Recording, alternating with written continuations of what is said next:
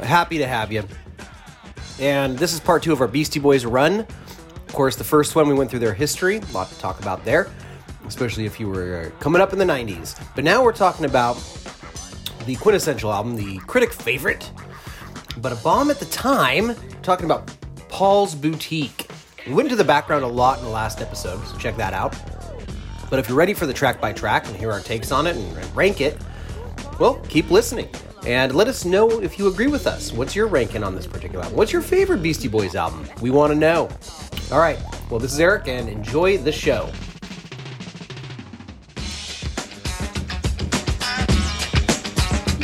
All right. You guys already got my message. I did. For tonight, though. Okay. All right. Freddie. Yeah. Okay. So, you buy the Beastie Boys CD. You get home. You open it up.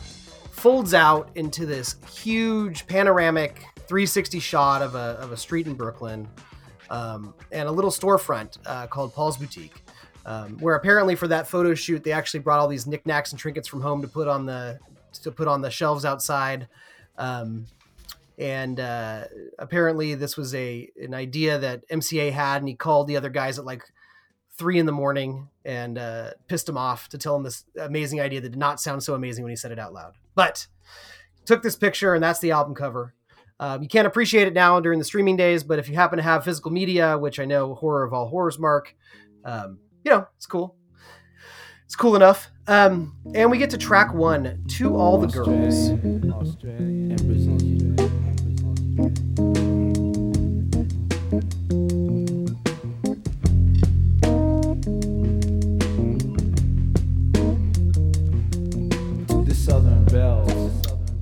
To All the Girls it has a sample of a guitar loop called Lauren's Dance by Idris Muhammad. And it's just a very quiet intro where the boys dedicate the album to girls. It's, ladies of all different nationalities and ethnic groups, including Oriental, which, fucking Mike D, really? I guess people were still using that word back then. It's got some great organ samples. I'll be honest with you. It's just this really cool, laid back, going into a lounge kind of feeling to it. Very different from some of the frat boy party rock that was on the first record. Yeah, 100%. I do think that. I mean, it is kind of.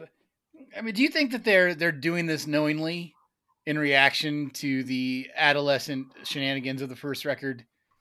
To have this be the start of the album is kind of it's so over the top, like, Lovage style, which actually there's definitely a connection there between this kind of sexy time music and Nathaniel Merriweather to the Handsome Boy Modeling School to Lovage. Sure. Yeah. I could hop skitch from one to the other. Oh yeah. But it definitely seems like it's unlike the last record. They're in on the joke here. Yeah, and exactly. And I think it is intentional in the fact that they were trying to set up this like 70s feel, this lounge feel, just like you said. And I think they were pretty proud of the music the Dust Brothers were doing, and they knew that they had something elevated artistically, for sure. All right. Well, that brings us to track 2, first single off the album, Shake Your Rump. It's the joy.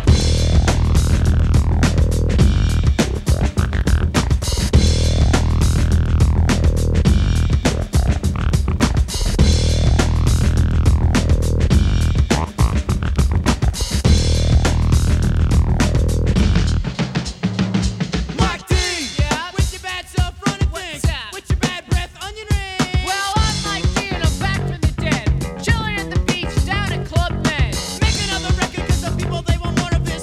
you say your nigga, take out Adam Horovitz. Hurricane. Shake Your Rump. I'd say the first track only has one sample on it. Probably the only song on the album that only has one sample on it. Correct. Because now we get to Shake Your Rump, and we've got a ton. And we could spend an entire season just breaking apart samples, and we're not going to do that, please. But some of the big ones you hear on this song are Funky Snakefoot by Alphonse Mouzon, which is the main drum roll that's happening in here. The main beat is from Harvey Scales' Dancing Room Only. The Shake Your Rump is from James Brown and Africa Bambaataa. There's all sorts, like, you're starting to get what the Dust Brothers are doing on this. It's a super, super dense thing. Samples over samples over samples, where sometimes a vocal sample will finish a line of rapping and rhyme with what they said before. The thought that goes into that, the planning is pretty impressive. And it's obviously very 70s. It is, you got Led Zeppelin drum fills in there. You've got hoo-ha shouts from Sugar Hill Gang. And apparently when they first heard it, Dust Brothers were like, you guys probably don't want to rap over this. It's too dense. It's too thick. There's too much going on. And I guess MCA was like, no, that's exactly what we want to do on this one. Because I guess if you listen to rap back then, I mean, it was very minimalistic. You wouldn't hear something that was too rich musically because, I think the worry was that it would take away from the vocals. Well, luckily for the Beastie Boys, they didn't always have something to say. So you've got this huge music in the background, which is fun. Guitar riffs and beats all chopped and screwed. And it is it's quite an opening track. There's a video for the song. Everything's filmed through a fisheye lens. Looked like it was made for $5. Now they're on a roof. They're wearing cool clothes. That's all I got to say about that. Hurricane. You got cloud. Other DJs, put your head out. I'm pumping on the string. I'm paid to sing a rhyme. I do my thing. I'm in a lava lamp. It's in my brain. Don't tell them I'm already freaking opinion. But I rock well. The Betty Duke Ranch. And then the Busta Tingo. Got more rhymes than Jamaica got me. Mark, what do you think about Shake Your Rump? Easily one of my favorite Beastie Boys songs. Easily. The video is great. It doesn't need to do very much. That opening drum fill is enough to get me locked and loaded. But the one thing about this song that is incredibly identifiable is that space, like, I can't even, I'm not even going to try to mimic it or impression it, but you know what I'm talking about. It's that space. Yeah, like, it's that big space bass that gets all the whole chorus is this space bass that they're scratching. There's the Dust Brothers are scratching it up to create a bass line out of scratches, which is great. God damn, that part is, when I first heard that, I was like, whoa, hold on a sec. This is the Beastie Boys? Get out of town. So good. And just the kind of the trade-offs between all three of them is fantastic. One of the things that always gets me is the Mike D. Yeah, with your bad self running things. What's up with your bad breath onion rings? That's from Ad Rock, and then it goes into Mike D's part. And it is kind of, I'm not saying anything bad about Mike D, but he always seems to be kind of going along for the ride. I couldn't imagine the Beastie Boys without him. Don't get me wrong. But it's just one of those things that, like, Ad Rock and Adam Yauch, they definitely have like this really cool flow. And then Mike D just kind of is the guy that brings the humor. Yeah. Although Mike D will get his moment in the sun a few years later in the song "Pass the Mic" off Check Your Head, which is a fantastic jam, and he can really prove his mettle. But you're right, you're absolutely right. He is the least impressive lyrically Well, I'm Mike in my D opinion. and I'm back from the dead. You know, like that kind of like, yeah. But Shake Your Rump, it's funky. It's got the perfect amount of samples. That fucking space bass though. Holy smokes. I fucking love that. It is easily in my top 5 Beastie Boys songs. Oh yeah. Is the space bass part you're talking about where it goes, it's the joint? Yeah. Yeah. Yeah. God damn. Well, I don't know. I didn't go back and listen to the actual sample, but that's a song by the Funky 4+1, and I'm not sure that's where the "It's the Joint" sample comes through. I'm not sure if the space bass part does, but Right. yeah. I mean, the song is great, and we go from the first track with just one background sample to like this is where we get into the turntablism and the building a collage of samples to be the foundation of the song, and also the driver of the song. And I didn't get to dive into the history of this style of music for this episode, but I hear a song like this and I'm like, oh, this is exactly where DJ Shadow comes from. Like this album is where you're going to get your DJ Shadows. And this song right here shows exactly what that kind of style of music can be. And it's just chock full of just sample after sample after sample, but it doesn't give you whiplash. It doesn't feel pieced together. It all's just puzzle. The puzzle pieces are placed together in such a way to where it makes a complete picture. And I think it's, like I said, I haven't listened to the first album in years, but with this song right here, they show how far they've grown in just one track. And in addition to the sample, it's the joint space bass thing that's going on. If you listen closely, one other part I like about it is it has a sample from a Thin Lizzy song, and Johnny the Fox meets Jimmy the Weed. And over the last few years, I've always liked Thin Lizzy to an extent, mainly because Metallica covered Whiskey in the Jar. But over the last couple of years, I've become a bigger fan of theirs, and Johnny the Fox is my favorite Thin Lizzy album. So I didn't hear it with my own ears. Like many of the samples on this, I heard all these samples. I'm like, what was that? What was this? What was that? And I couldn't place all of them or find all of them with my own ears. But it's kind of like a 3D picture that once you hear these things, you can't unhear them. And also a lot of help from a website called paulsboutique.info. And they've been paulsboutique.info has existed since 1993, which is odd because, I mean, how long has the internet been around? Since 1994. And it's pretty in depth. And it was fun to listen to each track and go through and try to go to find some sounds I've always heard and then actually know where they came from. For sure. Anyhow, yeah, Shake Your Rump. Yeah. I can't say much more about this song. Yeah. It's just awesome. This is like another kind of track too. Like we always talk about a track too that continues the intensity of the first track but takes it down a notch. This is a different type of track too. Track 1 on this album set the table, and then track 2 started bringing the food out. That's right. Yeah, when you have a short intro, I think the rules change for a track 2. Absolutely. I don't have anything to add. You guys are right. This is a standout Beastie Boys track. When I first heard this, they immediately became one of my favorite groups back in the 90s. All I will say is that they released this song and Hey Ladies as like a EP single called Love American Style. And in addition to those songs, they have instrumental versions of those songs, but they're not just instrumental versions. They're more like Dust Brothers just threw the kitchen sink and everything into the instrumental versions, remixed them, added many more samples. You can hear some of the samples stretched out a little bit more. If you want to hear Dust Brothers doing their thing, this is on all the streams.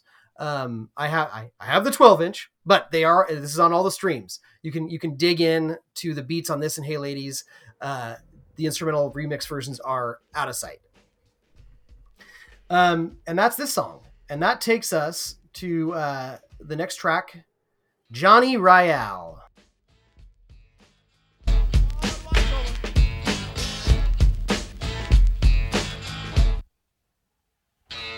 Johnny Royale, it's a Bubba Master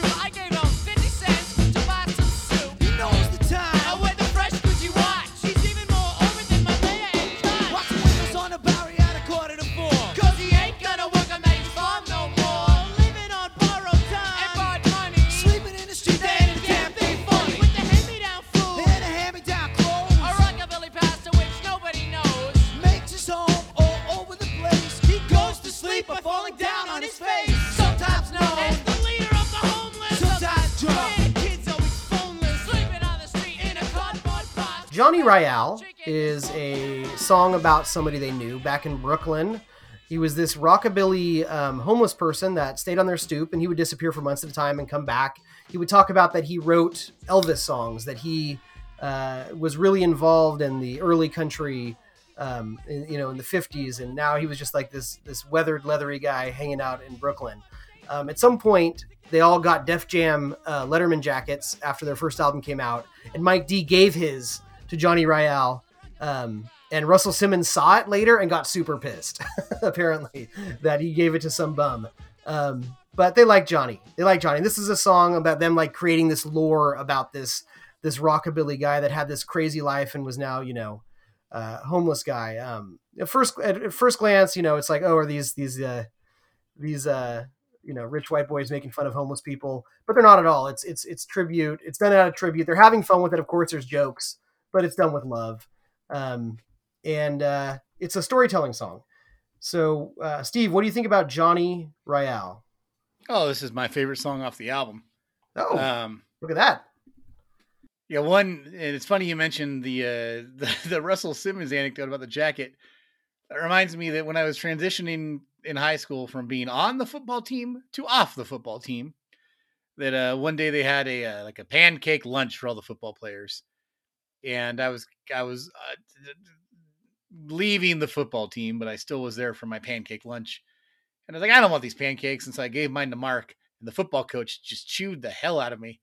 Yeah, I do remember that. Holy smokes. We got a dressing down. What are you doing giving your pancakes to these hippie? That's probably what he said. Coach Lockjaw had his way with you. Oh, but I like this track for I love that guitar riff, or the guitar sample, the down the Johnny Royale delivery, and the character they describe. I mean, he's like this ridiculous rockabilly guy that just hangs out in the steps and kind of drinks too much. Well, that was me when I was like 22. I find it hilarious. And, it's just a funny song, and the one line that makes me laugh my ass off is the Johnny Royale something. He's the leader of the homeless. That's just the way he delivers it. It's great. Do you guys recognize the sample, the wind blowing sample? Yeah, that's Pink Floyd from One of These Days. You got it. Other samples on if you go and listen to the we haven't really talked about it, but this record could never get made today because of all the samples. And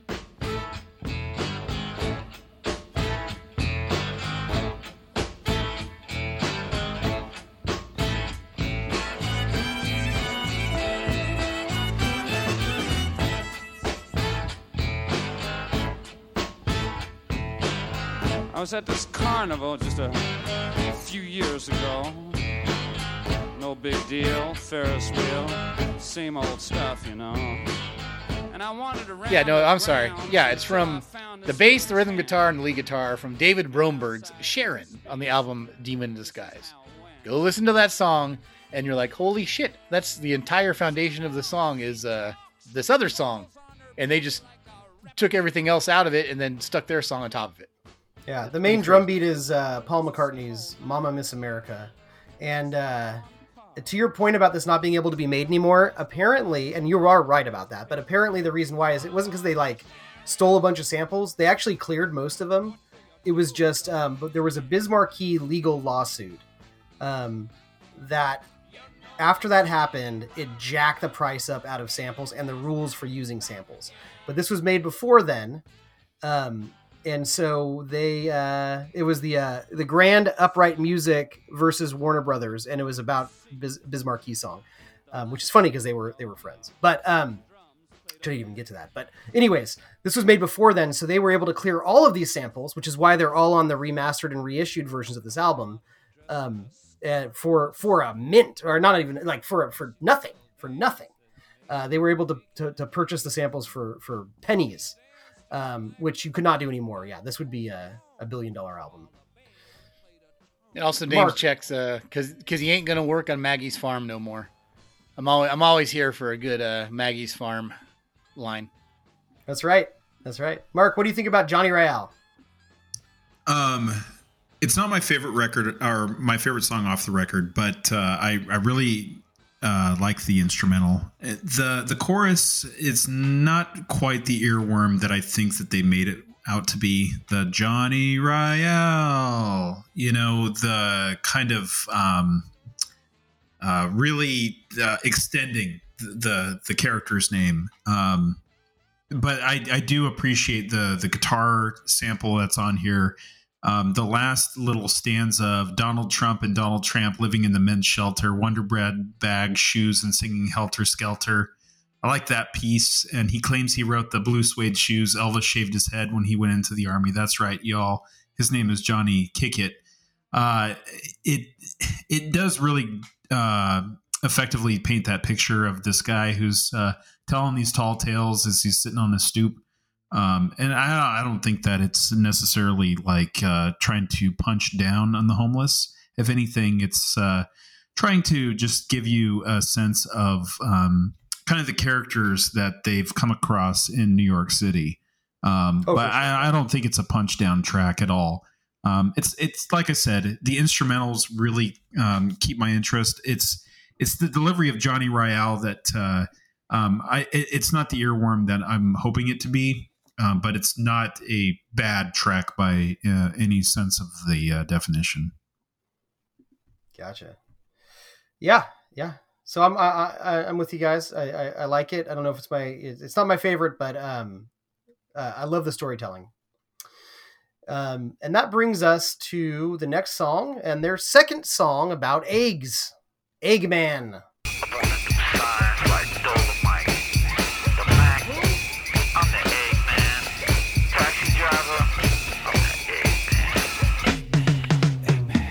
We all dressed in black. We snuck up around the back. We began to attack the extra crack on Hayes' back. Sam, I am down with the program. Green eggs and ham. Give me the Sam. Come Halloween, I come strapped. I throw it at a sucker. You laugh. You make the mistake and judge a man by his race. You go through life with egg on your face. Woke up in the morning, peculiar feeling. Looked up and saw egg dripping from the ceiling. Family, punk rock, businessman. I thought anybody with the egg in my hand. Not like the crack that you put in a pipe, but crack on your butt is a down now white.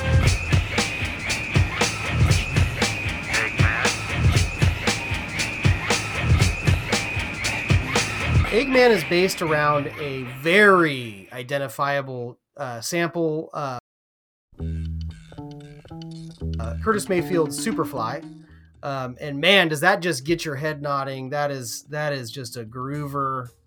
And there's some other stuff. There's some Sly and the Family Stone beats in there. Apparently there's a Tower of Power sample. There is also some movie samples. The chorus of Eggman has some the Psycho has that. It has a bit of the score work from Cape Fear. And you have here is a song about essentially what Egg Raid on Mojo was about, throwing eggs at people. This was a prank that they liked to do. They would throw them out of windows. It's funny on that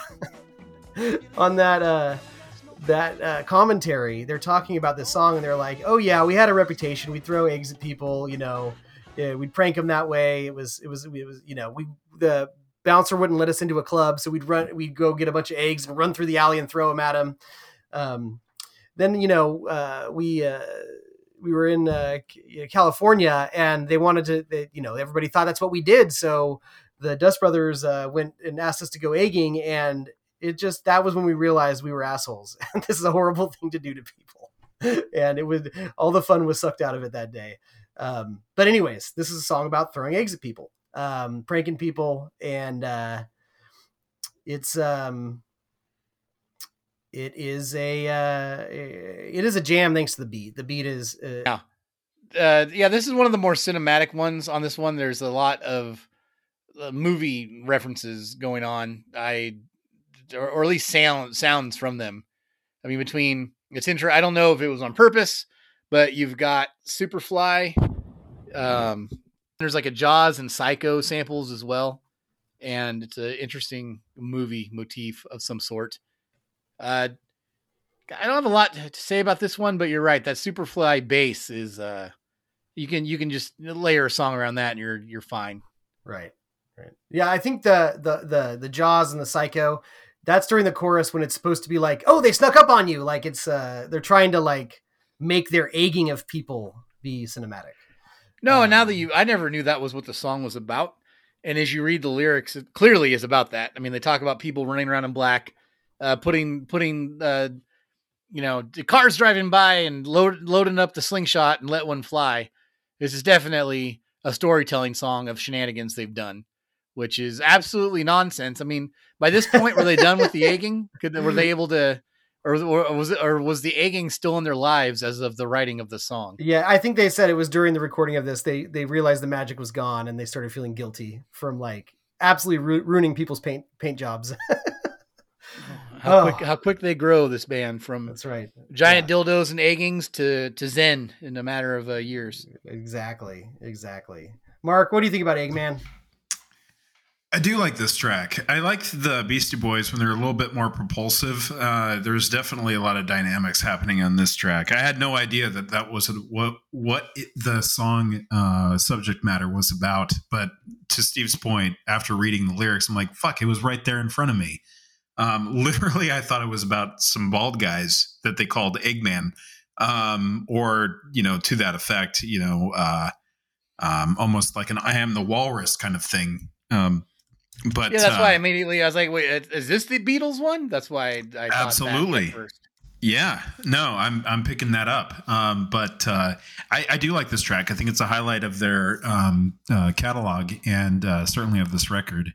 Yeah, I mean, it's that opening bass line from Superfly. My goodness, that kind of just takes you through it, and then it speeds things up, like with Eggman almost making it seem like a suspenseful slasher flick.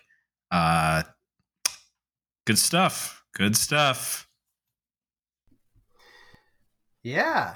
So that moves on to another jam called High Plains Drifter.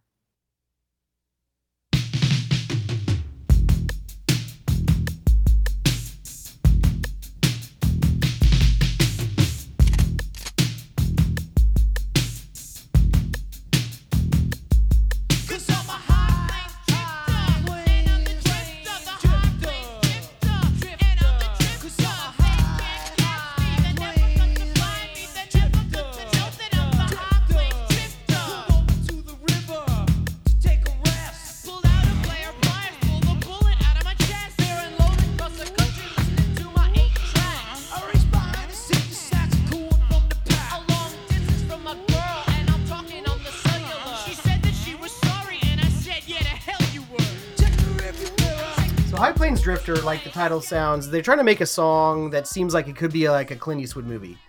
They even reference, Dirty Harry and Crazy Larry, and like the car racing movie. This is a storytelling song about a dirtbag that's getting into some trouble. And it's from the point of view of this asshole, and he does go around like growling at people and making some calling out stereotypes. The Beastie Boys are not playing themselves in this song. They're playing some dirtbag criminals. The beat is essentially made around lining up an 808 drum beat, a super hard hitting 808 drum beat, with the bass line to Those Shoes by the Eagles. And, I think we'll all get critical at the Eagles at some point, but that sample works very nicely. It's a nice, thick thumper.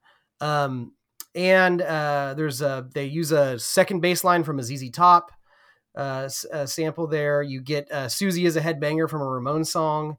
But I think I know Steve texted me separately about this, but I think we all probably recognized the moaning sample that was used in the Nine Inch Nails Piggy remix, Nothing Can Stop Me Now, which is taken from the Fatback Band, Put Your Love in My Tender Care.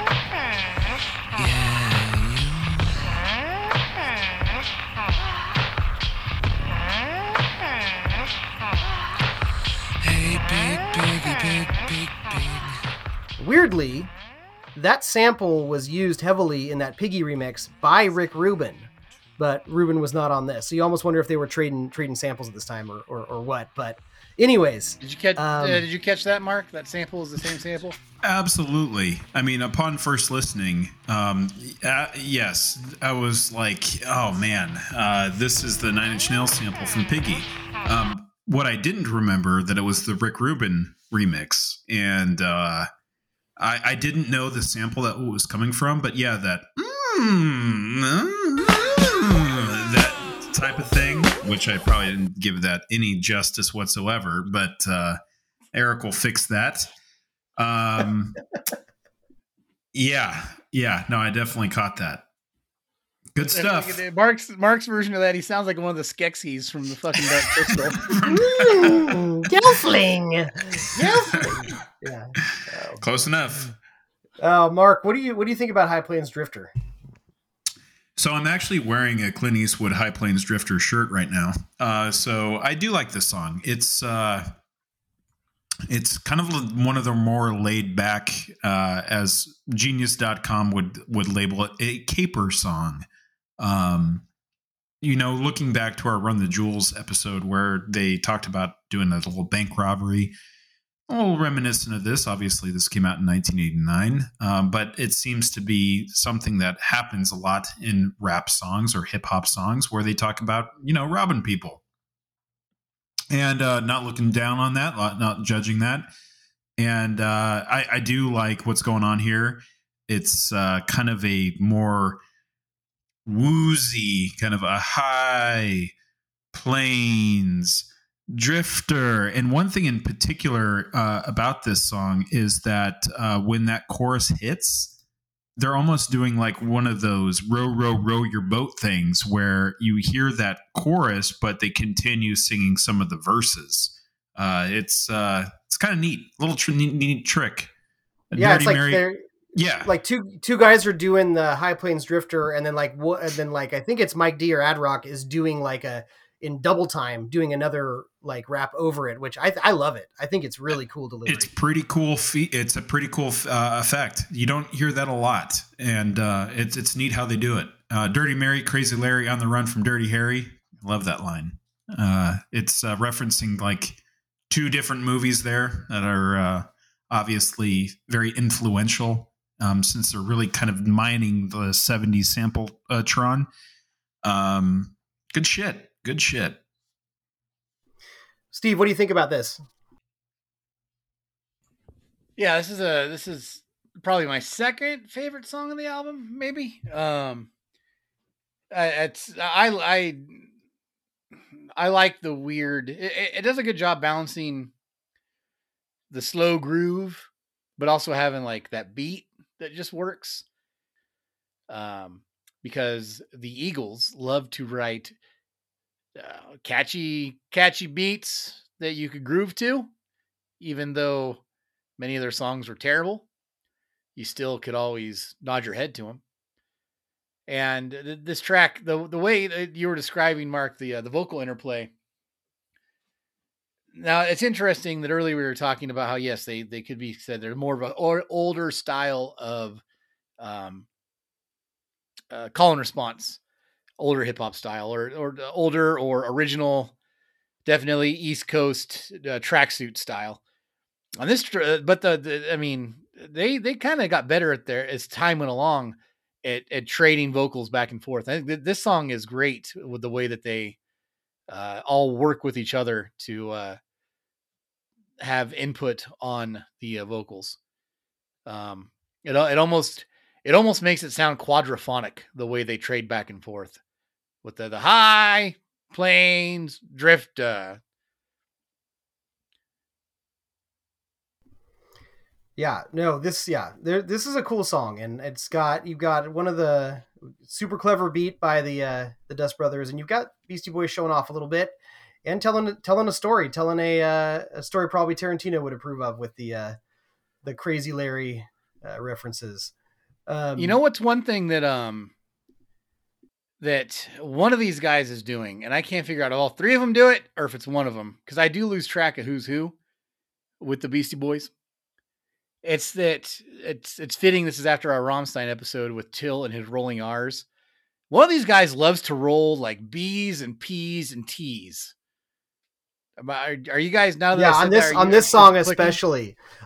especially, and that is I think that's Ad Rock.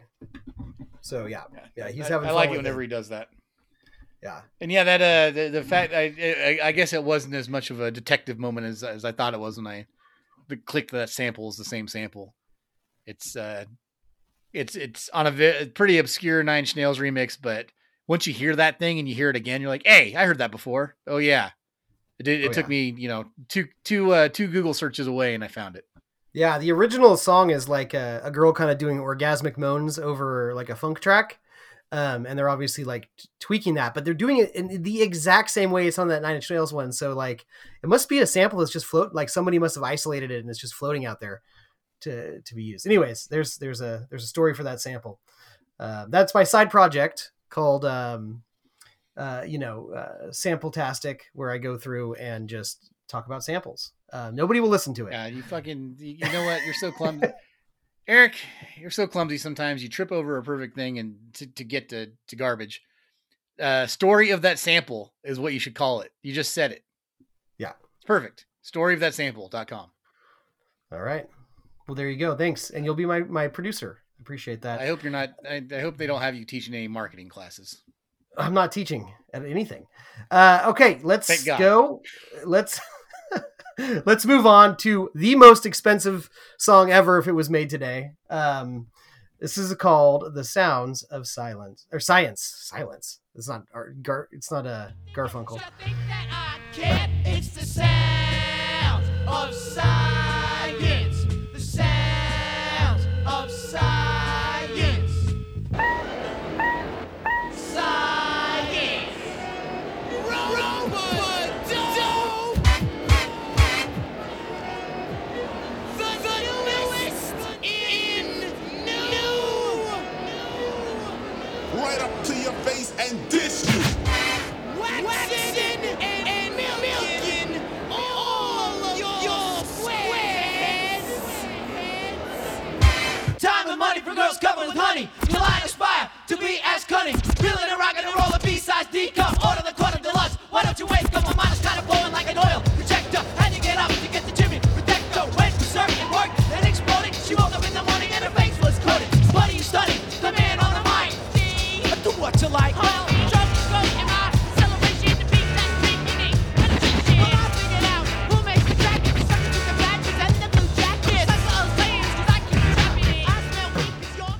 The Sounds of Science starts with this Isaac Hayes bass sample from the Shaft soundtrack.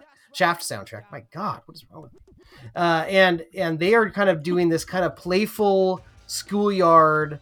Here we go, dropping it all over. Like they're just doing this kind of like playful thing, and then it gets into this. And there's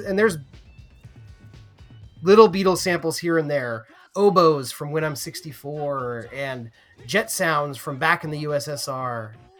And then at some point, the DJ starts scratching and going crazy. They start screaming, "Rope, dope!" And it cuts into this super upbeat drum track with the end by the Beatles guitar lick. Down. Outrageous. Park kicks ass. Yes, outrageous.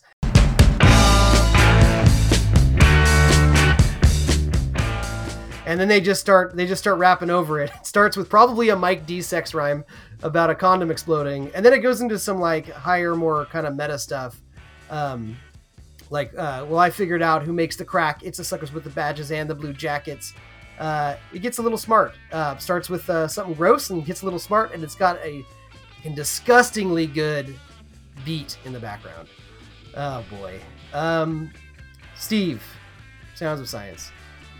Well, this is another, the front middle, if you will, of this album is really chock full of great songs, and this is another one. It's all these Beatles samples is just ridiculous. It's like they were daring someone to sue them.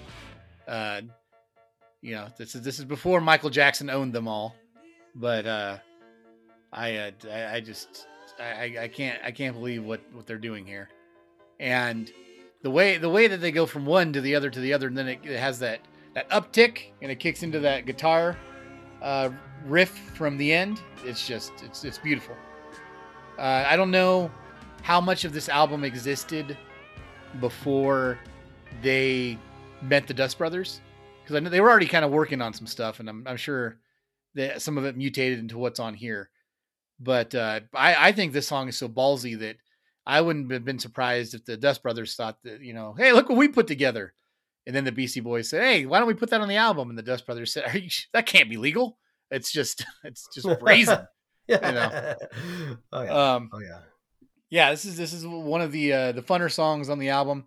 And didn't they have the Sounds of Science? Didn't they name their like best of after this, or like comprehensive? They did, yes. Okay, yes. So now, was this on that? It was not. Yeah. I wonder if they kind of, they're already kind of being bold naming it after this. Yeah. It's possible that, I know that was like early thousands, I think it was, and maybe they were they didn't want to tempt fate twice, and they kept it off of there. Yeah, even though all the sampling was above the board for the most part when they made this, it was funny on that commentary. Like none of them actually mentioned any of the samples that were used. Like they would kind of like self-edit the names of the samples. So there must be some there's still some mystery around all that for sure. I think that this the fact that it says, do pot, not Coke. It's a good life lesson, but also kind of sums up the entire Beastie Boys personality. These guys they're bong hitting, science sound cosmonauts. They're not amped. The amped up partiers they were on their first album isn't really who these guys are. That's right. That's a sample from a reggae guy, Pato Banton. I do not sniff the coke. I only smoke the Sensimilla. Mark, what do you got to say? So the Sounds of Science, it starts off something that I don't really appreciate. I'm like, what is happening here? The Sounds of Science. Not quite compelling. However, once the shit kicks, it kicks hard. The goofy children's little bouncing across the keys that you get at the beginning, it certainly gets not only rectified, but it gets amplified. I love the Beatles samples all throughout. The song "The End" by the Beatles is fucking rad. Abbey Road is how that ends, and pretty much ends the Beatles' career.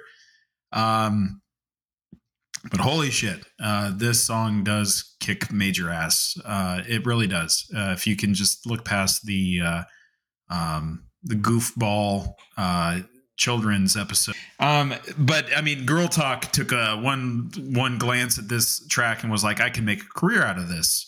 And so that's what I'll have to say about Sounds of Silence or Science. Good Lord, Eric, you're rubbing off on me. But Sounds of Science, at first, not a great intro, but holy smokes, it makes up for that big time. Their vocal delivery, even with Mike D's little nasty sex rhyme, which clutching my pearls as usual. But I mean, it's the delivery once the guitar kicks in and they're rapping, it just all elevates. It's a great little middle track. Not quite the middle. I think there's one more song left on this side A. But it's absolutely ballsy, like you said, and I think pretty classic. All right, well, that is Sounds of Science, but come on, we can't help ourselves, guys. Let's turn our cameras on. Let's just do a little dance off as we listen to the last few minutes of that sweet, sweet Beatles beat. All right, hit it. I thankfully I did some calisthenics before because I'm ready for it. Let's go. All right, let's hit it. Oh, look at him go! Go, Steve! Go, Steve! Oh my God! Oh my God. Somebody call 911. Call 911. Oh, please take good care of him. Treat him like your own son. Ah, shit, Steve. Oh no, Well, Jesus. fuck. I told him not to try to spin on his lips.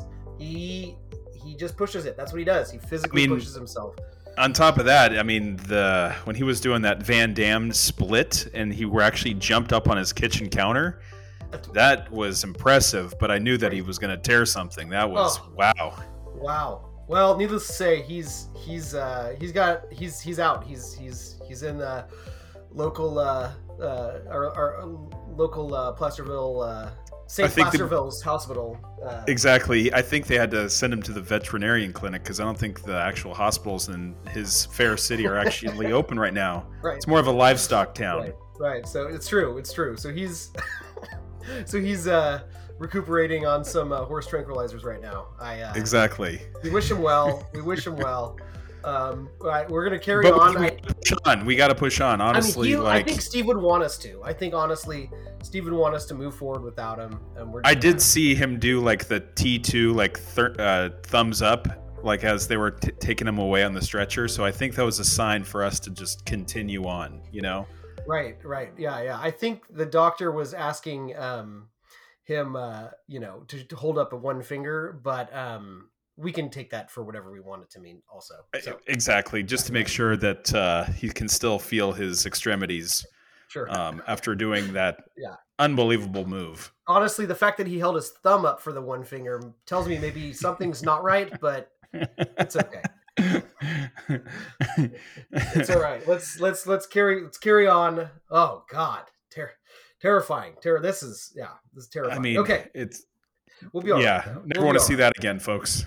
No.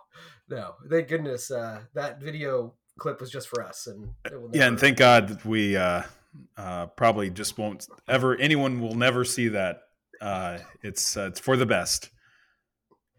3-minute rule. Let's listen to it. All now in your fancy clothes, you got fancy things. They're going up your nose. You're getting fancy gifts from expensive men. You're a dog on a leash like a pig in a pen. Mothership connection, getting girls' affection. If your life needs correction, don't follow my direction. You got your 8x10, your agent, your Harley. You be driving around Hollywood, yo. Sorry, Charlie, cause I'm running things like some Mac motherfucker. You be slipping and slapping and fingers, you're a post-mate sucker. You slip, you slap, you clap me and you laugh while I'm reading on the road by my man Jack Kerouac. Poetry in motion. All right. Well, what you have here is one of the more basic beats. Very simple. Not a lot of sampling going on. There is some. You have a Sly and the Family Stone drum beat from the Brave and the Strong. That adds a little bit of the background music, and then Fancy, the song "Feel Good." You got a little drum beat sliced in there too. And this one is.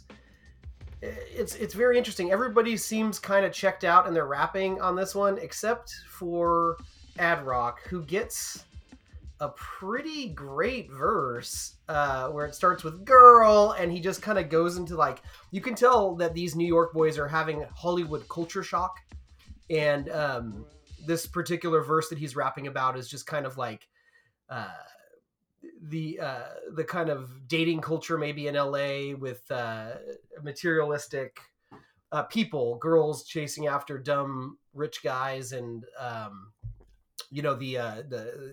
the drug culture in Hollywood and all that.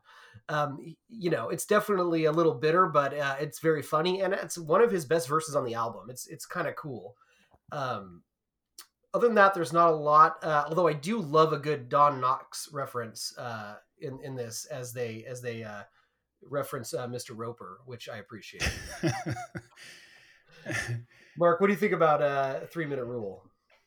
It's a pretty laid back track in the sense of kind of the beat. It just kind of slides on down the street.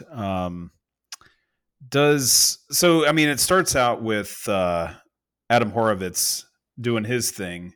Of course, all three of them are in the mix, but that middle part where Adam Yauch really comes through, I'm just chilling like Bob Dylan. Yeah, I smoke Chiba. It helps me with my brain. But the part that always makes me fucking laugh, and I'm sure you know it, I was making records when you were sucking your mother's dick. Yeah. That's a great diss, like all time diss. Yeah, it's true. That's true. I guess you're right. I think Ad-Rock's verse is better, but I think MCA gets the best line with that fucking line. Yeah, because I mean, it's not serious. I mean, like the line that precedes it is people come up to me and they try to talk shit, man, and then he does that like where it's completely tongue in cheek. For fuck's sake. Oh yeah, no, it's great. Although it is based on a real thing where like, and they probably had to deal with this a lot throughout the years of just being like treated like posers in the hip hop world. And I think there's some legitimacy to that, but like, not that they're posers, just that I can understand maybe looking at three white guys and making that claim. But they've been around since the birth of Def Jam. You know, they I think they've earned their medal for sure. I mean, so that first part goes to Ad-Rock, second part goes to MCA, and the third part then goes to Mike D. Or right? does it? Because I had Mike D and Ad-Rock switch.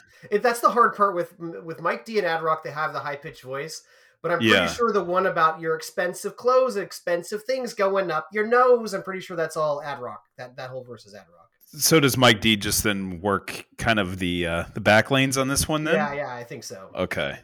And I think that kind of leads to what, we were kind of inferring about before, that Mike D is not necessarily, I don't know if we even talked about this on Mike. I think we did.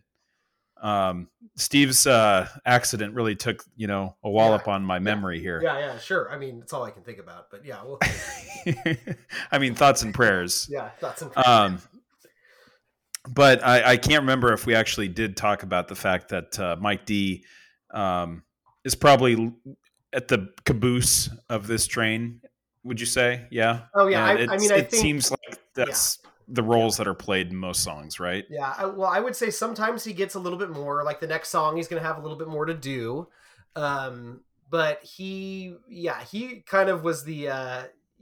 Kind of the Flavor Flav of Beastie Boys in the sense that like he was the cute one and he was very much part of the image of the group. And he was, he was the founding member, so no doubt about it, he has an important role to play.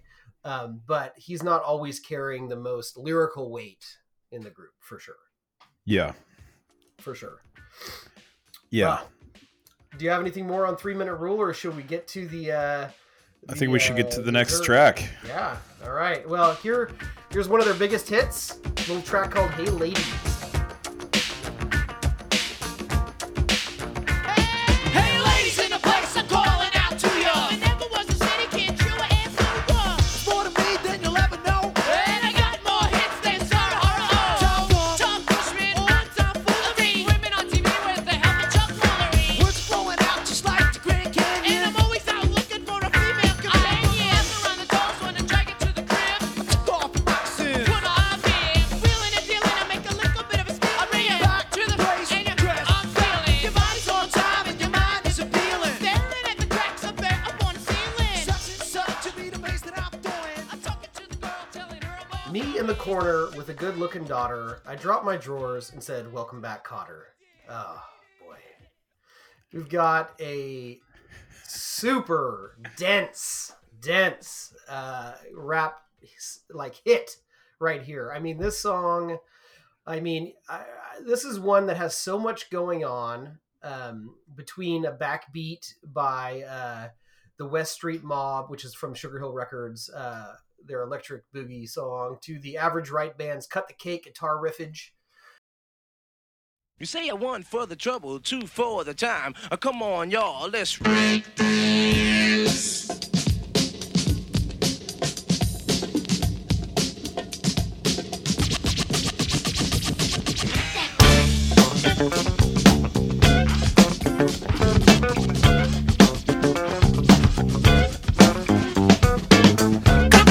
To all sorts of vocal snaps, incredible bongo bands, Apache beat. You've got little Jimi Hendrix in there, little Stevie Wonder in there. It's just slashed and cut and screwed with all sorts of stuff, and it makes a super undeniable 70s disco beat for them to rap about being just the biggest dorks in town, yet somehow they see themselves as players, as ladies men. And you know, if the song didn't tell you that, the video certainly would. But we can start with the song, and Mark, I'll let you tell me what you think and then guide us into the video. Yeah, the song is an all-timer. I mean, an all-timer. I don't want to, take a preview or any like thunder out of what we're going to be talking about in the video, but that's how I first come to find out about this song. I heard about it with that all-time video, which is, kind of their version of a player's ball, if you can think of it that way. Dressed like, 70s pimps, and watching that Apple TV Plus documentary where they actually went to, I think, some thrift stores to, find those outfits was also phenomenal. But hey, ladies, I mean, this song is extremely funky. It's got cowbell, great bass line, clap tracks, an excellent backbeat.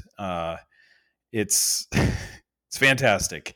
One thing about, Beastie Boys that I really also appreciate, and I know we kind of talked about this on our Ghostface Killah episode, the misogyny that sometimes is in rap music. And I'm sure, I'm not a huge student of their first record. I think I've listened to it maybe twice, even though it's an all-time classic for a lot of people.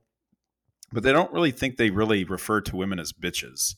And I appreciate that about them, even though that they're definitely inside the hip-hop game. They don't do that. That's not part of who they are. And I think it really is to their own personal beliefs about such things. I don't think that they themselves ever, even though they used to have very misogynistic kind of tendencies by writing, big penises and that sort of thing, that frat kind of mentality.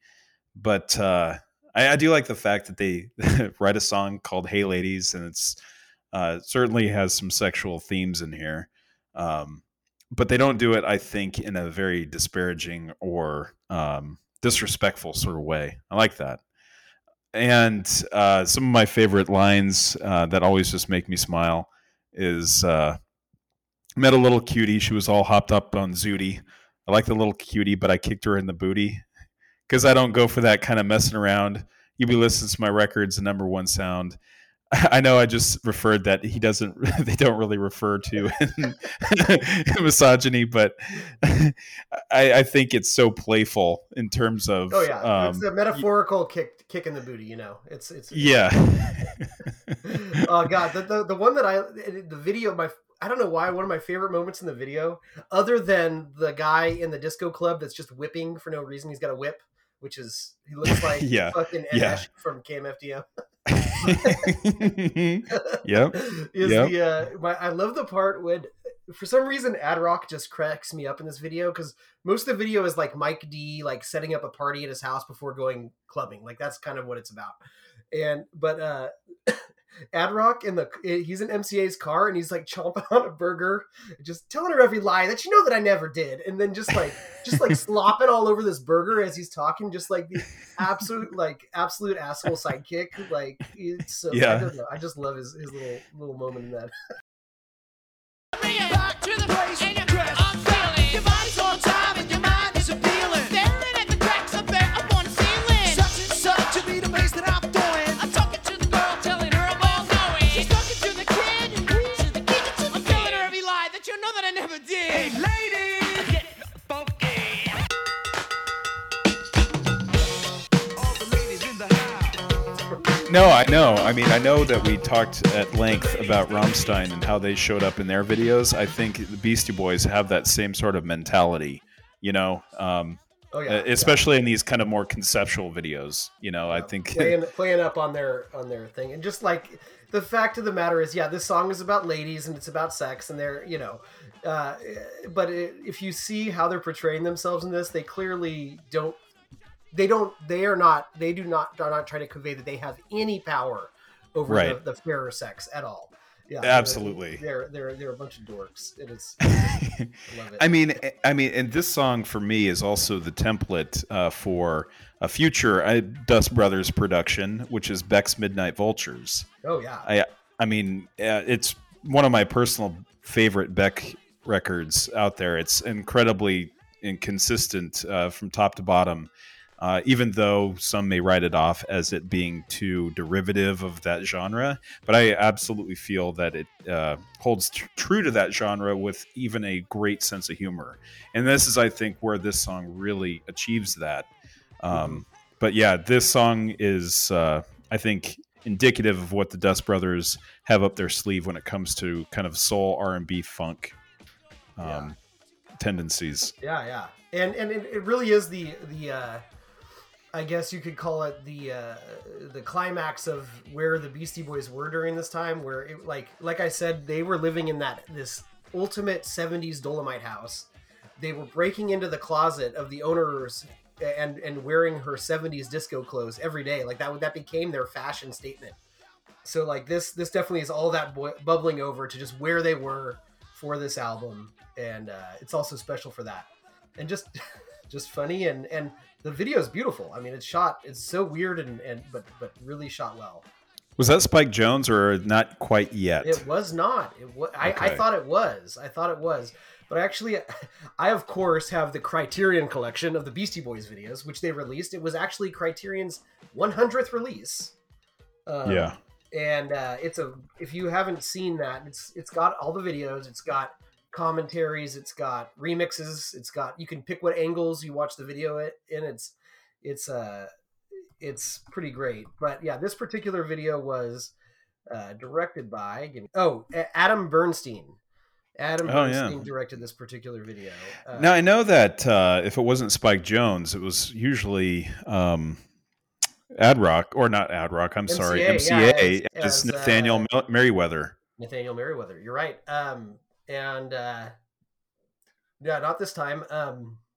This is a guy that's directed Love Shack by B-52s, and maybe got back by Sir Mix-a-Lot, and then went on to direct pilots for shows like 30 Rock, Scrubs, and Fargo.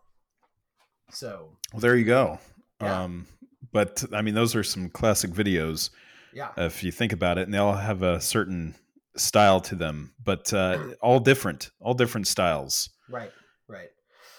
Yeah, no, this song is great, and I think I mentioned it before, but there's this cool single they made like a double single for this and Shake Your Rump called Love American Style, and the B-side are instrumental versions of both songs, but not just instrumentals, but they're super cut and screwed remixes by the Dust Brothers, so you can hear every little sample and piece that they used. And so this one is called Diss Yourself in 89, Just Do It, and it's a pretty fun one if you just want to hear the music.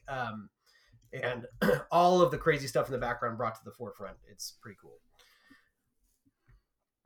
But hey, ladies, I'm with you, Mark. This is one of the big selling points for Beastie Boys for me early on, and can't think of one without the other.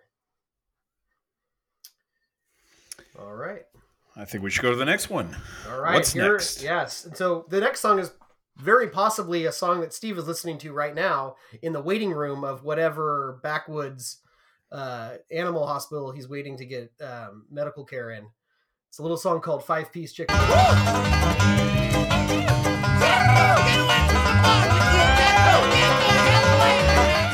This is a 23-second song with banjos ripping and roaring.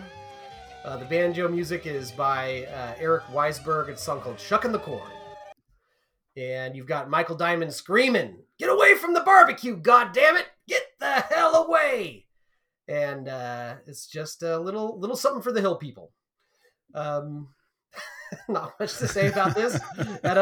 I did read, though, in the Beastie Boys book, Michael Diamond is actually very proud of this track. And he is so proud that something so stupid not only made it into one of the top 100 hip-hop albums of all time, but starts the side 2 of the vinyl. So, yeah, I mean, definitely a Deliverance thing happening here, but not much else to really say. It's such a weird little gap between, Hey Ladies and the next track, but It seems to fit. Around this time, and you can if you ever had the physical copy of the Sounds of Science anthology, you see that they did release a weird EP at some point, vinyl only, called Country Mike. And it was Michael Diamond singing country songs. Who's Country Mike? Country Mike. Well, basically it was just this and a theme song for some imaginary program called Country Mike, where he just basically made 2 songs in this style. Clearly Michael Diamond is way more entertained by the idea of this than anybody else, but anyways, it's out there, and Country Mike made it onto the anthology for some reason that I don't know. So there you go. There it is. But, good anecdote. Yeah, but it plucks it clears it plucks the path clear for the next track, which is pretty epic. Looking Down the Barrel of a Gun.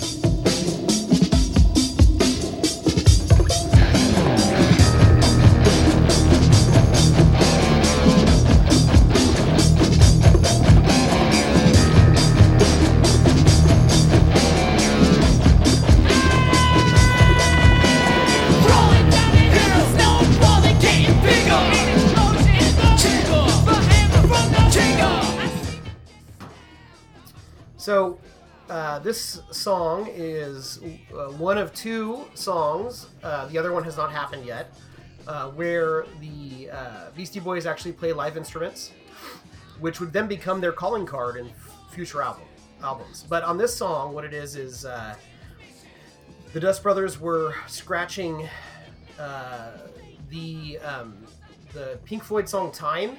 That and if you listen to Time, you'll hear that it starts with this almost metronome electronic click, and then this guitar chord progression that happens, and every time the guitar hits, it's paired with a bell hitting like a clock bell. And so there's a drum beat from the Incredible Bongo Band, and then you have MCA playing his bass, but it's jacked through a distortion pedal, and it sounds like a chugging almost metal riff. And he's playing that over the other 2 samples, and that's where they got the beat for this, and it gives us a pretty epic track. Mark, what do you think about Looking Down the Barrel of a Gun? I think this is the song that convinced me that the Beastie Boys were not fucking around. So a long time ago, before I actually worked at the record store, I had a friend who introduced me to a lot of the bands that, I've certainly have talked about. And we were just driving, and this one came on. He had just got Paul's Boutique, and I was blown away because the organic sound of it all, it sounds extremely heavy. I still, even though I'm a massive Pink Floyd fan, that actually is headline news for me. I don't really hear it in terms of this song. I know that this is, I think, the second Pink Floyd sample from this record. Right. But yeah, in my mind, I always thought like it was like the drum beat for When the Levee Breaks or something like that. But it's not. It seems to have a very similar beat. But this Looking Down the Barrel of a Gun is one of my favorite all-time Beastie Boys songs. It's definitely in my top 5, maybe my top 3. Yeah, let's put him in top 3.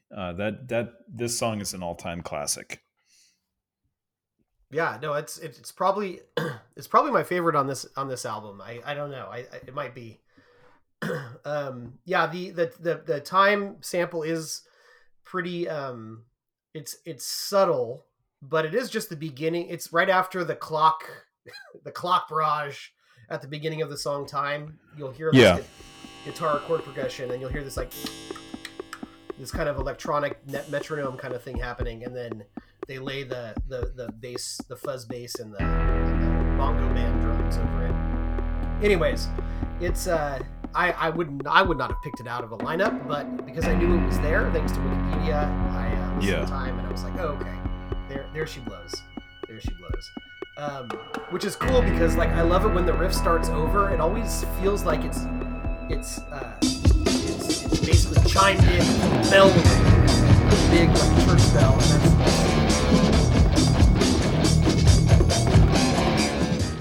And it's that sample whenever the guitar, that Pink Floyd song, whenever the guitar hits, it's paired with a little bell chime and they echo it out, so it sounds a little bit more epic. So, anyways, yeah, it's good. I love there's one line where I'm just like pumping my fist, like 24 is my age, 22 is my gauge. I'm writing rhymes on the page. I'm going off in a rage. And so it's like, hell yeah, good stuff. Apparently at this time, MCA, he had a bit of a gun collection, and he collected pistols and rifles and like shooting them. And then at some point he found Buddhism and renounced violence of all forms. So you can see them destroying his pistol in one of the videos. I think it might have been, was it this one or Something's Got to Give? It was one of the two, but yeah, you see him destroying his guns in one of them, as they tell us in this song. And it brings us into Car Thief. I'm a city slicker. Right now, I wish I had another half. You always think you got the choking pass. A monkey's gonna kick your motherfucking ass. Try to take what isn't yours like a goddamn. All right, Car Thief started in the same like mixtape where they first heard Shake Your Rump. The Dust Brothers had these super dense instrumentals that they barely paired back for the album. The Beastie Boys knew they wanted something crazy musically. This was the other track that kind of connected them. And what we have here is a storytelling song. It's got a funky beat that built itself up. It almost reminds me of the Chemical Brothers or Daft Punk a little bit in the way that it uses that sample from the Funk Factory, the and we get a little track about big bass on this song, and actually Mike D might have the most memorable verse in here, but it's a crime story, and kind of like Paul Revere was. It's a callback to the old stuff, but it really builds on itself. Yeah, what do you think about Car Thief there, Mark? So, Car Thief, another one of those kind of laid back, cruising down the main street kind of beats that are happening here. If you just take the instrumental out, it really reminds me of what their future work is going to sound like. And when I say future work, I'm thinking more of the Dust Brothers. This is very reminiscent of that Fight Club soundtrack. Oh, yeah. I mean, of how they kind of more fleshed that out with later technology. But this is first and foremost a Beastie Boys record, and to put all of the credits at the production team, I don't think that's quite appropriate, but I do think that it's a very collaborative effort. It's a sound that, Beastie Boys definitely kind of flirts with, but then makes it their own, because they don't always work with the Dust Brothers. I think maybe this is their only outing with them. Is that correct? You got it. Yeah. Yeah. But they are certainly able to take some elements from here and then really, really expand and mature their sound. So Car Thief doesn't... it's not one of my favorite tracks, but certainly it's not a bad track whatsoever. I want to know who Ricky Powell is, of course, because apparently someone got dicked by him. Yeah, I think that's in the book. I think he's just like somebody they went to school with that made his way around the house parties. Yeah. I mean, and the way they say it, like it's a name we should all be familiar with. That's right. It's right. Hey, let me ask you this. Did you know that Faith No More sampled this song? Oh, really? Is it on Midlife Crisis with that kind of at the beginning? Yeah. Or well, I mean, thinking they use it a few times in the song, but especially like it's after one of the hooks they like that big Funk Factory piece, but it's actually sampled from this song. They speed that up and kind of scratch it. Oh wow! Right there. Yeah. Because that's the one song that comes to mind. That's wild, and we'll talk about that record at some point this season. We will. Yeah. But yeah, story-wise, it's a fun little story, but the beat really is. I think you're right in saying that the Dust Brothers' contribution stands out more in this song. So yeah. Well, let's bring it up to the next song. We've got What Comes Around. Secure born in the junkyard with the jug. You're gone wet, look crazy. Mess with your head. You fucked around and wound up with the ball skin head. You're all mixed up like Rasta Primavera. Yo, why'd you throw that chair Geraldo Rivera, man? 'Cause one man's ceiling is another man's floor. All right, What Comes Around is it's got a cool drum loop made up by Moby Dick by Led Zeppelin. And it's got some cool guitars going on, but as Mike D and Ad Rock recalled this song in their book, they said it kind of sucks. It's kind of a downer. It's probably the worst outing they made on this particular album, and I don't disagree. I didn't write down in my notes any memorable lines. It has a "What comes around goes around," which is, a cliche kind of repeated throughout the chorus. I don't know. Did you have anything of note on this particular track, Mark? I mean, the instrumentals are, a cool, laid-back, funky jam. But I do think the song is definitely where they were like, "Oh shit, we got to record today, guys. Let's just kind of like throw something together." Yeah. And they don't hide from that fact whatsoever. I mean, what goes around comes around. I mean, I think this is their most repetitive song lyrically off the record. And then at the end, it just falls apart so fucking fast. Funky damn, a funky pam, pam, pam, pam, bam, bam. And kick it. And then like penicillin. Like Panosaurus, Doris the Finkosaurus. It just There was they were looking down the barrel of a bong when they were recording. That's something. Yeah, I think that they just wanted to keep this one loose, and boy, did they! They did. Yeah. Well, the beat is still the good thing about this is even the worst song on here, which I think that is. The beat is still nothing to sniff at. It's and so you can tell they've kind of checked out as rappers, but you can still get through it from that laid back beat that you were mentioning. So good on that. Good on that. Thank you, Dust Brothers. Yeah, at least someone showed up to work for that day. Yeah, someone's got to clock in and run the reports. Absolutely. Well, let's bring it up to the next and the final single that showed up on this album, Shadrach. Can you handle it? Yes, no. You can't hold a candle to an oxymetry and the balance is right. Smoking and drinking on a Tuesday night. Not how you play the game, it's how you win it. I cheat, it's steal, it's sin, and I'm a cynic. For those about to rock, we salute you. The 30 thoughts of 30 minds we contribute to. I once was lost, but now I'm found. The music washes over and you're one with the sound. Well, who shall inherit the earth? The me shall. And yo, I think I'm starting to peak now. And then the man upstairs, well, I don't really care. If I had a penny for my thoughts, I'd be a millionaire. With just 3 MCs that were on the go. Shadrach, Meshach, Abednego. All right, Shadrach is it. Come on, it's a jam. It's got the most kind of disco beat on this, using samples from James Brown, from Rolls Royce, the Fatback Band, Sly and the Family Stone, and it's got these fucking great drum beat, just overlaid drums, just forcing you to stamp your feet to this track. At some point,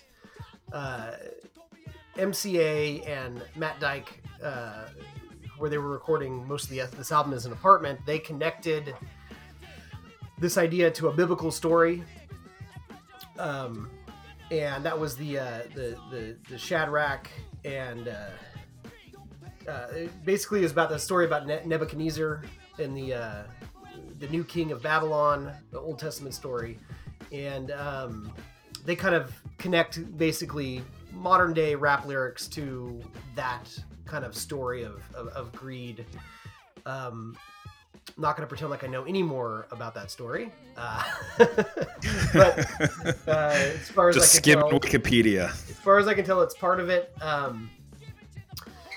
And you got a cool video that's like them performing live with a lot of live samples of them performing, and it's all drawn over, very early 90s like sketch art drawn over as they perform live. But yeah, it's definitely not my favorite lyrically, but I do love a good Alfred E. Newman reference in my rap songs. And the lyric performance, as far as their back and forth, is pretty good. And geez, that drum beat's fantastic. But Mark, what do you think about Shadrach? Yeah, it's hard not to. I also did not know that this was a single. And did it have an accompanying music video? It did, yeah. It was somebody that whole style, like what was it, the Aha video where it looks like somebody drew a cartoon over a live video. Oh, okay, yes. Yeah, it was them performing live, and it's all animated like that. So, I mean, the song is extremely catchy. It starts out with something that I feel has been duplicated by more house music, and in that sort of Chemical Brothers, sort of Daft Punk sort of way. Right. But that drum beat, like you're saying, it is incredibly infectious.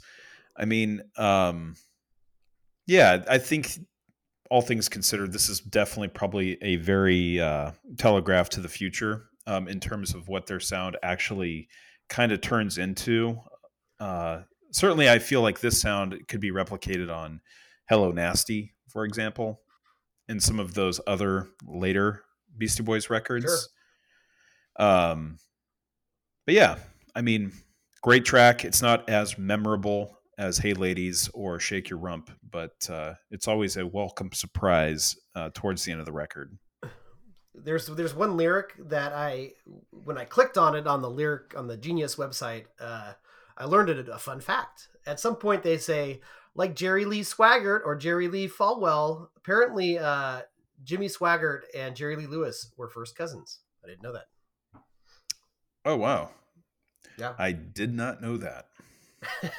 I just like how they blended all these Southern Baptist preacher, like televangelist preachers' names together. I thought that was pretty funny. But yeah, I had no idea they were first cousins. So there you go. I mean, if you're a local resident of Sacramento, as you listen to this, you'll probably have seen that there's a castle on the, I guess, eastbound side of Highway 80. Yeah, yeah. It's owned by a very eccentric person named Jerry Lee, who was essentially a local hairdresser that opened up a whole bunch of schools, beauty colleges, if you will, and made himself a castle. I've never seen the front side of that castle, but there's like a vineyard in there, like an old. Fuck, that's his story. That's because it's called. I've been by it, and it's called Disgraceland. And that's what it says on the gate to get in. Oh, really? Because I've never been on the other side. I've only seen the backside. Yeah, I've been off the exit to get to one of the schools I support, and I saw the gate, and I was like, oh, it says Disgraceland, and it's written in like Disneyland letters. That's fucking great. I chuckled. But yeah, when you drive by it on the freeway, it's like a castle. It looks like it's like a skating rink from the 70s. It's falling apart. Exactly. It looks like a Roller King. Yeah. It has like a limo parked in the back, and like all these other things. You might see like a boat back there, or exactly. Dry docked. Yeah. Yeah. Yeah. It's definitely a local landmark for sure. Only tangentially related to the song, but I appreciate you bringing it up, Mark. Well, yeah, the Jerry Lee thing. It made me think I didn't of that. know that. I didn't know that. That's funny. Yeah. That's good to know. Well, there you go. So for you Pod Like a Hole fans out there, whenever you do your great Pod Like a Hole tour of America, come by Sacramento and check out Disgraceland, because it's near Roseville, near the Douglas Boulevard exit. You'll see it, right hand side. Yeah, I think it's by the Antelope exit, and you're now officially it's officially canon part of our show. So. Very good, very good. If only Steve was here, I'm sure he would have a story of him actually going inside that haunted place. If only Steve was here. I'd say the first track Spend all your time waiting where it goes, it's the joint. for that second chance. Yeah, I know that was like early thousands. I think it was. Maybe they were. They didn't want to tempt fate twice, and they kept it off of there. To feel not good Ah, listen to that voice. My buddy Steve. If you're anything like me right now, you're pretty worried about the guy. You know, he fell and he tore something. Tore something that I'm not going to mention out of respect for his privacy.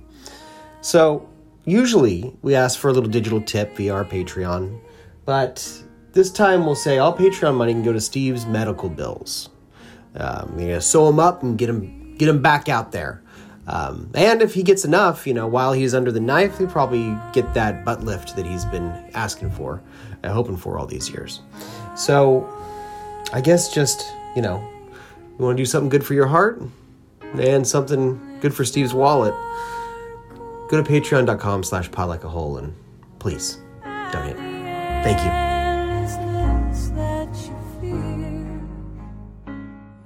This album closes, well, almost closes with which would be a good bow on the present, called "Ask for Janice," where you hear like a radio ad of somebody saying, Paul's Boutique, ask for Janice, we're in Brooklyn, with a number. The only thing really to mention about this song, and not song, this little vocal snippet, is that first of all, it works really well with the whole like collage of the album. But the number that they listed was an 800 number, which they actually connected to a phone in MCA's parents' basement that had an answer machine. And they would actually call the people back that would actually call the number and prank call them. So that's fun. That's wild. Yeah. Because it's not an 800 number. It's like 718-498-1043. 1043. Yeah, that's you're right. You're right. It's like probably just a local Brooklyn number. Yeah. So if you called it, they might call you back. Apparently there were like voicemail wars going on too. Like people would get word of what other people left, and there were people going back. I don't know. There's some anecdotes about it in the book that it kind of took a life of its own. This weird project they had. So good on them. Good on them. Yeah, no, that's wild. But yeah. I do have to appreciate the commitment to the concept. That's right. And while any rational person would have ended the album there, instead we get another mini album right after it. In the track B-Boy Bouillabaisse.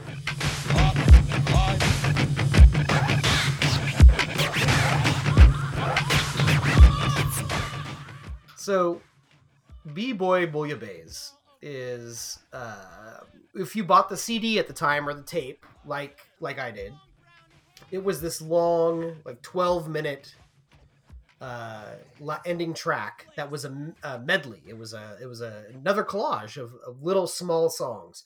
Some songs stretching possibly as long as 2 minutes, some as short as 30 seconds. And if you've listened to the ones that are on the streams now, the remastered version, they've split those into individual tracks, which I think definitely helped me in preparing for this episode, really knowing what I was listening to. So thank you, whoever made that choice. But it was kind of also fun to have it be this big, long, kind of almost secret song. In their own words, they said they wanted to make their own psychedelic rap manifesto, inspired by Sgt. Pepper or Pet Sounds. And they had 9 song ideas left over. And they said that we could have spent time working on them and developing them more fully, but instead decided to shove them all together in one medley and call it a bouillabaisse. And that's kind of what you get. That is exactly what you get here. And it's, they definitely said, I remember in some of their, the commentary that I was listening to of them, listening to them, they wanted to like capture that feeling of listening to a hardcore punk record in the early 80s where the songs were maybe 45 seconds, maybe a minute and a half if you're lucky. And they wanted to capture that with rap music. So that gave us B-Boy Bouillabaisse. So, Mark, unless you have any initial ideas, I'll just take us through each section pretty quickly, and you can let me know if you've got anything to add. I mean, yeah, I think you should take it. I mean, the song itself is my thoughts on this song before you kind of go through each section. Yeah. So, B-Boy Bouillabaisse. I mean, it sounds like a sneeze in a bubble bath, in terms of what. Just a lot of bees happening there. But it all sounds like unfinished ideas that they decided instead of making each of these things like more fleshed out in its own independent song.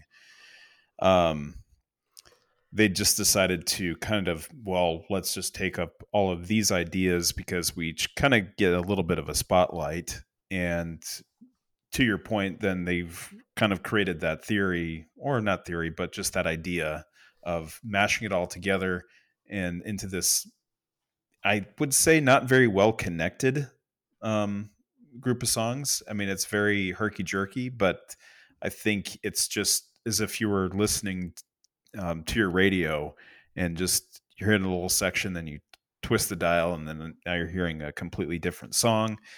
But it's not a bad way to end the record, but it certainly can get a little like, all right, are we done here? That's all I would say on this. No, track. I think that's fair. I mean, these songs do not flow into each other. It's not like like a mixtape in that regard. It's you're right. It is herky jerky, definitely. I think as an experiment, it's kind of cool after you've already gotten a pretty satisfying album. With a couple songs that I think are great, and then a couple, okay, what's next? So let's start with the first one, 59 Christie Street. This is less than a minute long. You've got a drum beat from Joni Mitchell. You've got some scratch samples from Fab Five Freddy and Run DMC. And it's just this super deep bass that's low rider ready, kind of thunderous.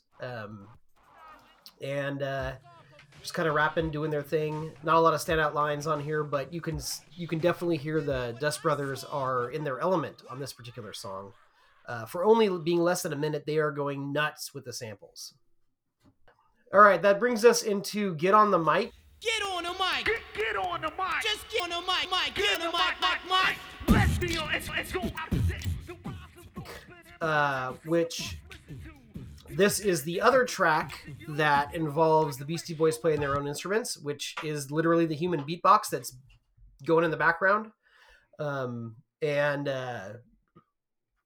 The only thing mentionable about this in the lyrics-wise is a Fresno reference, and I really like that he says, "I'm the king, add ram to your dick butt kiss." I rather enjoy a dick butt kiss reference. But it's, listen, I love a good beatbox rap that's so, at this point in 89 would have been so out of style and continues to be to this day. And I still enjoy it. Listen, I love it. But it brings us to Stop That Train. Reading El Diario, riding the train down from El Barrio. Went from the station to Honduras. I brought a hot dog. Who don't you cool? Which has a lot of beat samples from the song "Save the World" by All the People, and more importantly, they use the sample from the song "Stop That Train." I want to get off with it. That's the line, and it comes from a song by Scotty on the "Harder They Come" soundtrack. weirdly, when I first got my record player back in the late 90s, and in my head I was going to be a DJ, which I never saw to anything, but I did scratch some records here and there. I bought the Harder They Come soundtrack for a couple cents at a record store. And that record has some bangers on it. That is a very cool, like, I'm not necessarily a reggae fan, but there are some epic tracks on the Harder They Come soundtrack. So props to them using Stop That Train, which, funny enough, I did recognize that sample even back then. Yeah, that's pretty cool. I had no idea about that. So that brings us to A Year and a Day.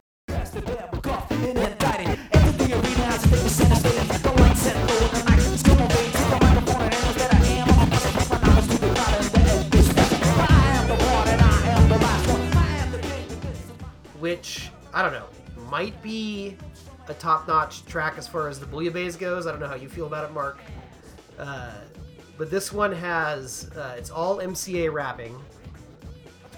And the beat is like, it's mostly Who's That Lady guitar riff by the Isley Brothers. And then this one does have When the Levee Breaks by Led Zeppelin as the drum beat.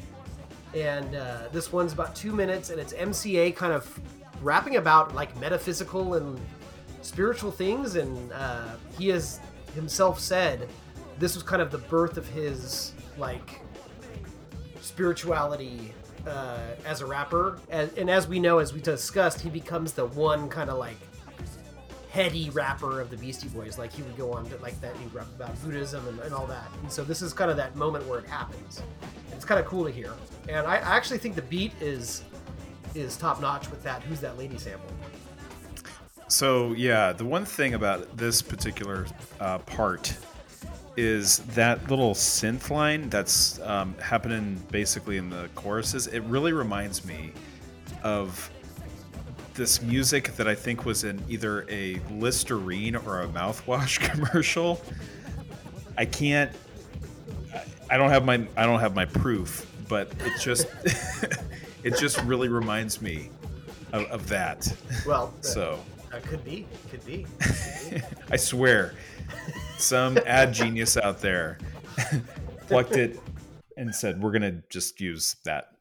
Yeah, that would make sense. I could imagine.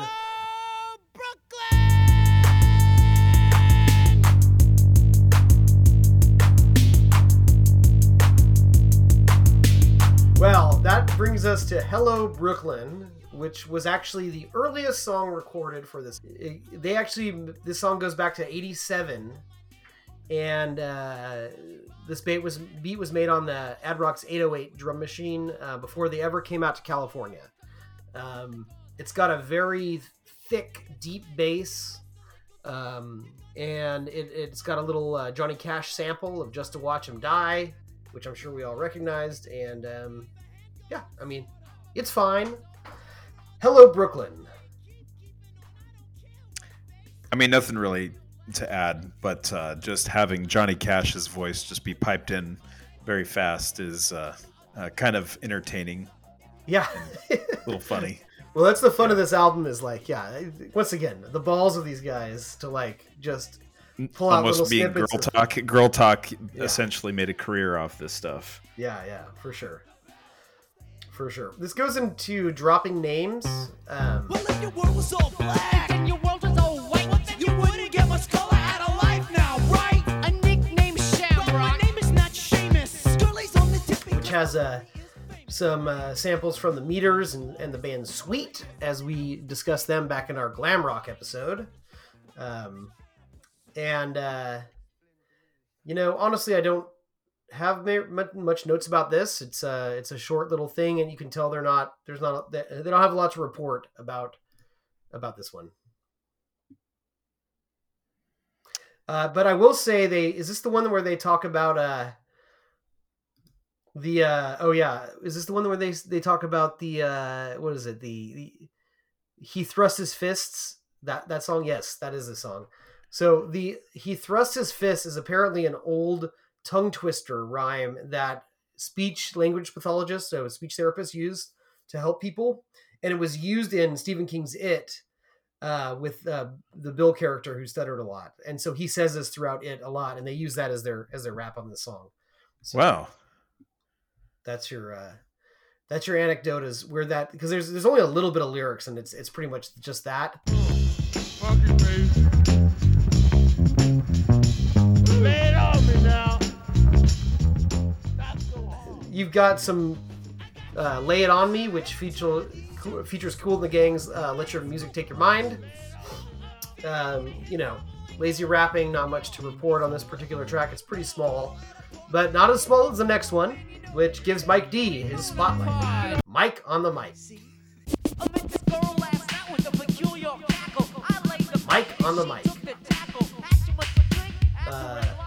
And while there's not much to report here, I gotta say, it ends with the best sound sample maybe on the album. You know it's got clout to it. It's a trip. It's got a funky beat, and I can bug out to it. I love it. I love it. And the whole thing ends with a song called AWOL. With Mike D's in the house, what you gonna do? And Bob's in the house, what you gonna do? When MCA's in the house, what you gonna do? Which is another 808 beat. It sounds like the way they recorded it, it's like they're in a music hall with a live audience, and they're scratching the Good Times horn blast by Chic as MCA gives kind of props and the stage show, like the end of a big stage show. And apparently, just as far as anecdotes go,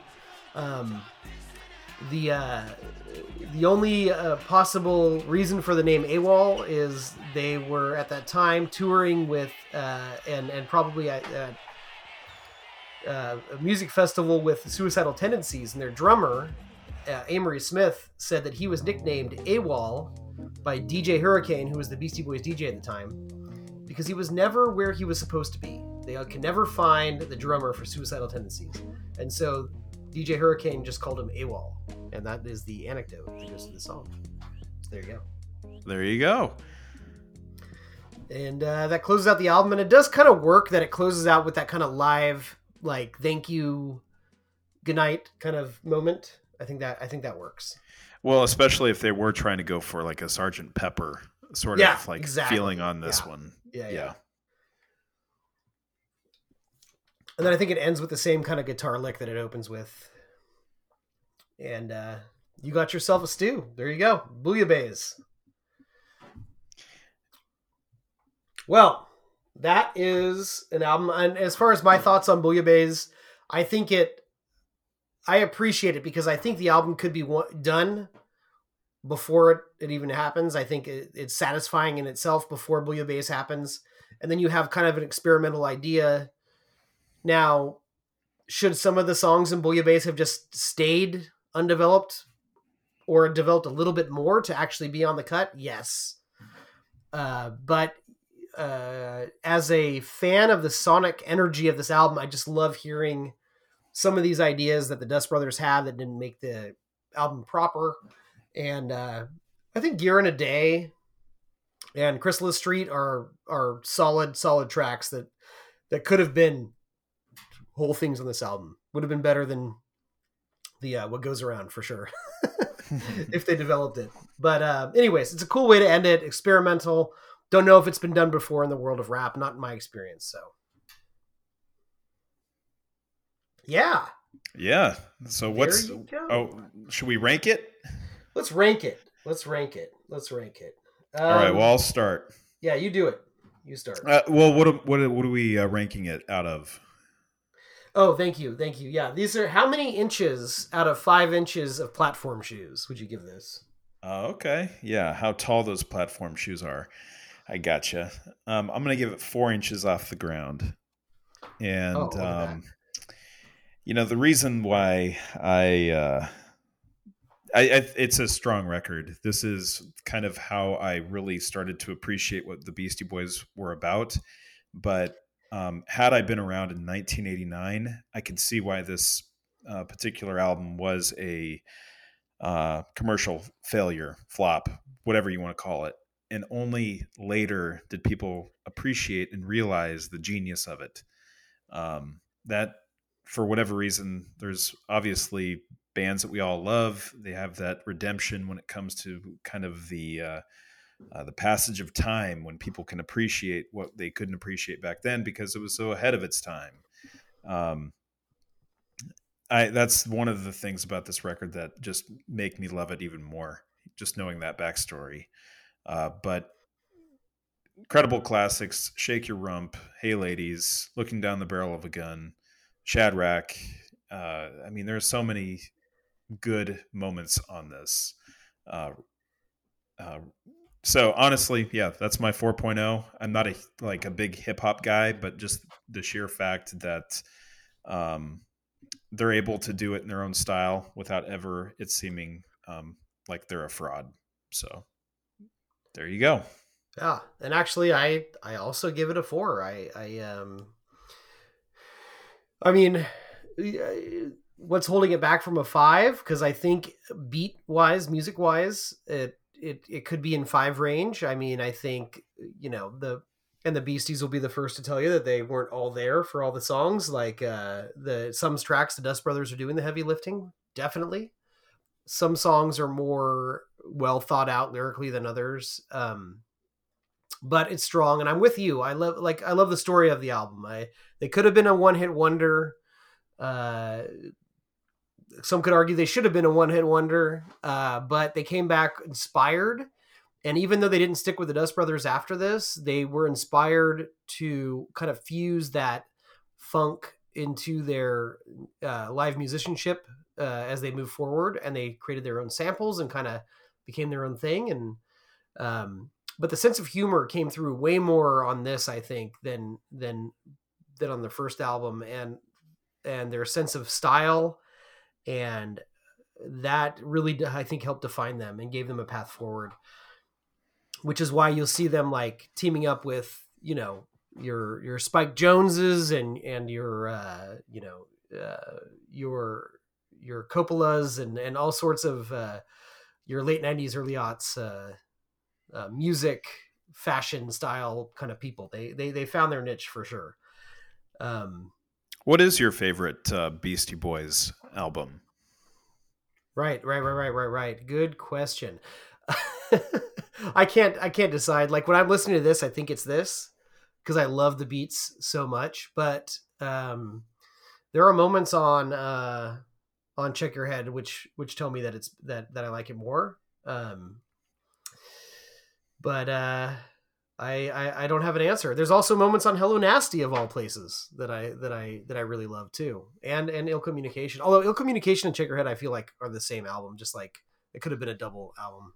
But yeah, no, it's I don't have an answer for you. I think beat wise it doesn't get better than this, but they only become better lyricists. And so if you're enjoying the Beastie Boys trajectory, Check Your Head might be the top of the stack.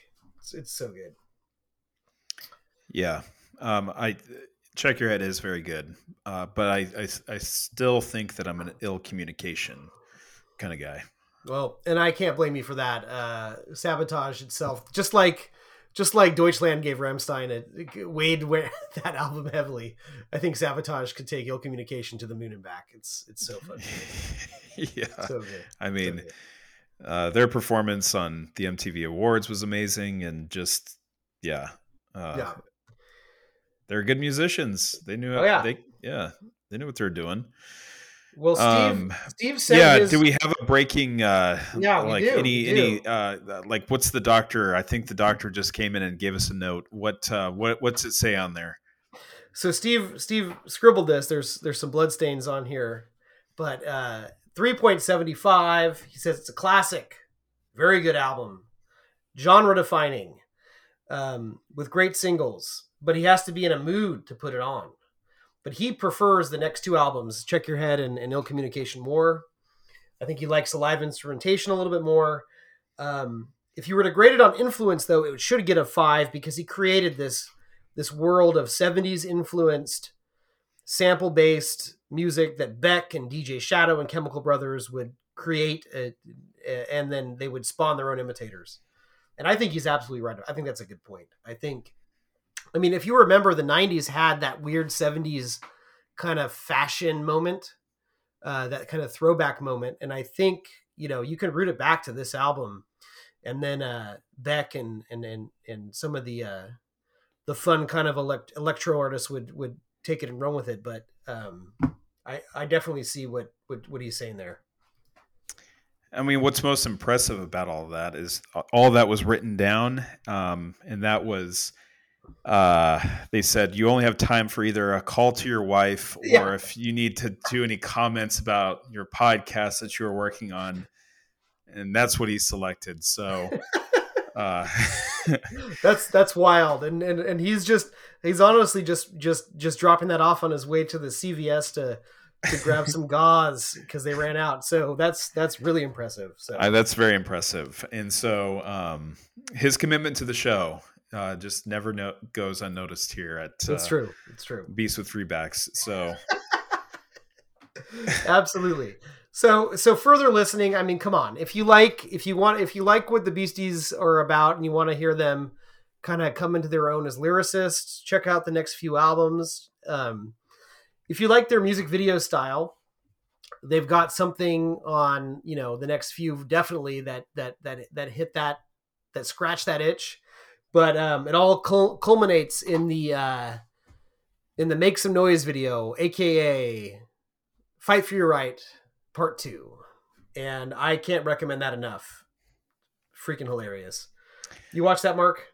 Man, I feel like I watched it a long time ago. And for whatever reason, it got zeroed out in my mind. It's 30 minutes. Pretty sure. 30 minutes long.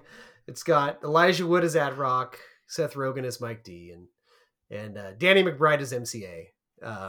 And they meet their future selves. They throw a beer at Job from Arrested Development. It's fantastic. I can't recommend it enough. Yeah, but I'll check it out. Yeah, if you like their videos, it's just a celebration of all things Beastie Boys. So it's wonderful. And if you like the Dust Brothers, I mean, check out the Fight Club soundtrack, check out the work with Beck, and then they kind of stopped doing stuff in the early aughts. And I don't know if there's what they're doing, if they've retired or if they're just incubating, because I would love to hear more. There are obviously they're definitely share hero status with Beastie Boys on this particular album. So yeah, that's for sure. Yeah. All right. Well, shall we? What's next? Yeah. Thank you, Eric, for selecting the Beastie Boys. It was a good talk. But where are we headed next? All right. What's next? Oh, Infinity. Oh, wait. Sorry. That's up to the silence. 8. It's understood. Don't say you're happy out there without me. I know you can't be, 'cause it's no good. So we are going to be talking about a record that was released in April 1997 from the band Depeche Mode. We're going to be talking about their record Ultra, nominated by me, Mark. And before you get your hate mail out for why Ultra, why not Violator, or why not Music for the Masses, you madmen, or hell, you guys are always talking about Living in the Shadows, why not Black Celebration? But I picked Ultra. And why is that? Well, you'll just have to tune in and find out. And knowing us, we're going to be talking about Depeche Mode's history, our personal history in one episode, and then we'll give you the track by track. We're trying to make these things as digestible as possible, but it's us. This is what you've come for. This is what you've all signed up for. That's right. So, as I'm not going to speak for Steven, but he's giving his well wishes, and he'll hope to be back on the next episode, as they say, but this has been Mark.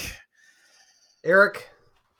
And we hope that we brought you closer to Pod. And we sure hope that doctor can sew up a hole. Which is what Steve's dealing with right now. That's Godspeed, the biggest Steven. Tearing sound I've heard. It's false. No way. Not this time. We created it. Not this time. No, not this time. It's totally made up. Pure fiction. It's fiction. It's fiction. We made it up. We made this one up. It's a made-up tale. It's a total fabrication. It never happened. It never happened. This one was invented by a writer. Not this time. It never happened. It's false. It never happened. It's a fake. It's fiction. It's an urban legend that never happened. No way. We got you. Not a chance. Not this time. It never happened. It never happened. We made this one up. It's fiction. We made up this one. We made it up. Not this time. Wrong. Not this time. Not this time. You're wrong. Not this time. It never happened.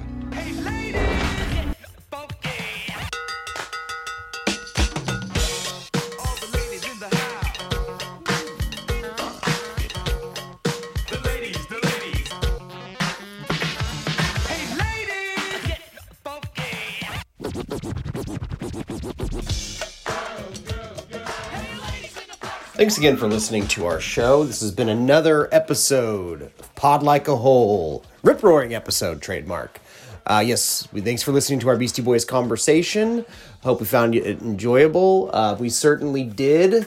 Please hop on in and enjoy our next round of episodes where we celebrate the history of Depeche Mode and also go track by track with the album Ultra.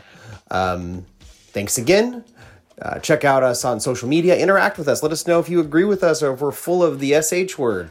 Leave us an iTunes review or go to patreon.com/podlikeahole. But really, we do appreciate you listening and can't wait to hear from you.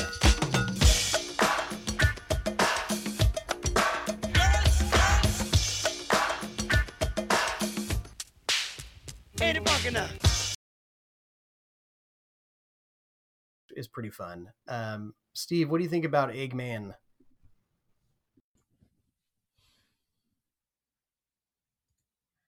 Yes. Eggman.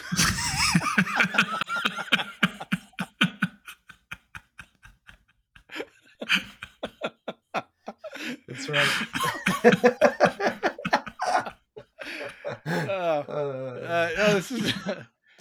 This is Steve just got called on while he was napping in the back of math class. Yeah. God damn it. I've got 3 tabs open. I'm trying to shuffle between all right. I got my notes for the songs.